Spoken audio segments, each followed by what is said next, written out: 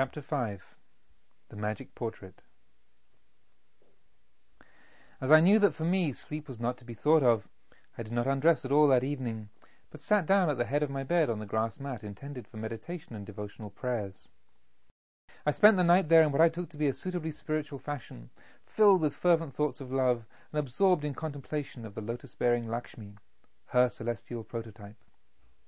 The early morning sun, however, found me again at work with brush and colour. Several hours had already flown away as if on wings while I was thus occupied when Somadatta entered the room. When I heard him coming, I had only just had time to thrust the panel and painting materials under the bed. I did this quite involuntarily. Somadatta took a low chair, sat down beside me, and looked at me with a smile on his face. "In truth, I perceive," he said, "that our house is to have the honour of being the spiritual birthplace of a holy man. You fast as only the most strenuous of ascetics do, and refrain from using the luxurious bed. For neither on your pillows nor on your mattress is there to be seen the faintest impression of your body, and the white sheet is without a crease. Nevertheless, although as a result of your fasting you have already grown quite slim, your body is not entirely devoid of weight, as the observant may see from this grass mat on which you have obviously spent the night in prayer and meditation. But I find that, for so holy a tenant, this room looks somewhat too worldly.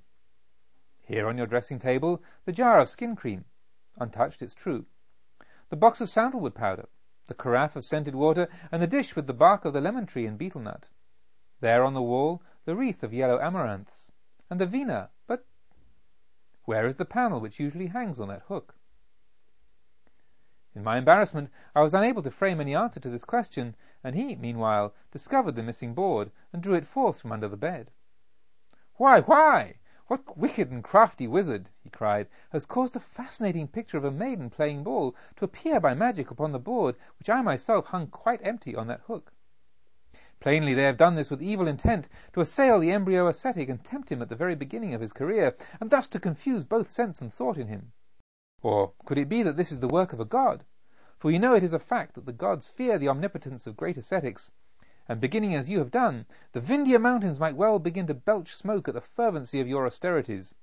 Indeed, owing to your accumulation of blessings, the kingdom of heavenly beings might also begin to totter.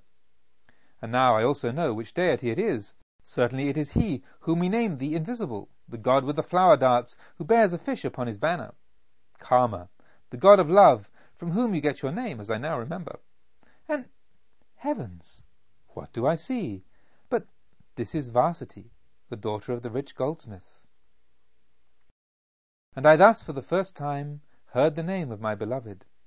My heart began to beat violently, and my face grew pale from agitation. "I see, my dear friend," this incorrigible jester went on, "that the idea of the magic of karma has given you a great fright, and, truly, we shall be obliged to do something in order to avert his anger. In such a case, however, I feel that a woman's counsel is not to be despised. I shall show this picture to my beloved Medini, who was one of those also at the dance, and who is, furthermore, the foster-sister of the fair Varsity." With that, he was about to go away, taking the panel with him. Perceiving, however, what the rogue had in mind, I bade him wait, as the picture still lacked an inscription. I mixed some beautiful red of a brilliant hue, and in a few minutes had written, in the daintiest of script, a verse of 4 lines, which related in simple language the incident of the golden ball. The verse, when read backwards, stated that the ball with which she had played was my heart, which I myself sent back to her, even at the risk of her rejecting it. It was possible, however, to read the verse perpendicularly through the lines, and when so read, from top to bottom, it voiced in saddest words the despair into which my separation from her had plunged me. If one read it in the opposite direction, then the reader learned that nevertheless I dared to hope. But of all that I had conveyed to her in such a surreptitious fashion, I said nothing, so that Somadatta was by no means enchanted with this specimen of my poetic skill. It seemed to him much too simple, and he informed me that I ought certainly to mention how the god Karma, alarmed at my asceticism, had by his magic skill created this picture with which to tempt me, and that by it I had been so wholly vanquished, Somadatta, like so many others, being highly impressed by his own wit. After he had carried off the picture, I felt myself in a particularly exalted and energetic mood, for a step had now been taken which, in its consequences, might lead to the longed-for goal of all my happiness.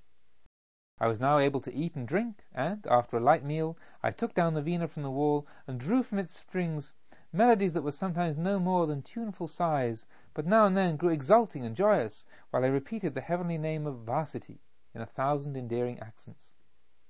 Somadatta found me thus when, a few hours later, he came in with the picture in his hand. "The ball-playing destroyer of your piece has also been moved to verse," said he, "but I cannot say that I am able to find much of consequence in what she has written, although the handwriting is unusually pretty." And it was indeed pretty. I saw before me, with inexpressible joy, a second verse of 4 lines, written in characters like sprays of tender blossoms swayed by summer zephyrs, and looking as if they had been breathed upon the picture. Somadatta had, of course, been unable to find any meaning in them, for they referred solely to that which he had not perceived, and showed me that my fair one had correctly read my composition in every direction, backwards, upwards, and downwards. It gave me a good idea of her exalted education and knowledge, no less than it did in the revelation of her rare spirit, in the graciously humorous turn she gave to my fiery declaration, which she chose to accept as a piece of gallantry, or an effusion to which too much importance need not be attached. I now attempted, I confess, to read her verse in the same criss-cross fashion which had been possible with mine, in the hope that I might find in it a covert confession or other secret message, perhaps even the invitation to a rendezvous, but in vain. And I told myself at once that this was in truth but a convincing proof of the highest and most refined feminine virtue. My darling showed me that she was perfectly capable of understanding the subtlety and daring ways of the masculine mind, but could not be induced to imitate them. Besides which, I found immediate comfort for my disappointed expectations in Somadatta's next words.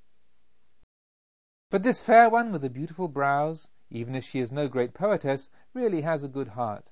She knows that for a long time I have not seen her foster sister, my beloved Medini, except at large social gatherings, where only the eyes may speak, and even these solely by stealth.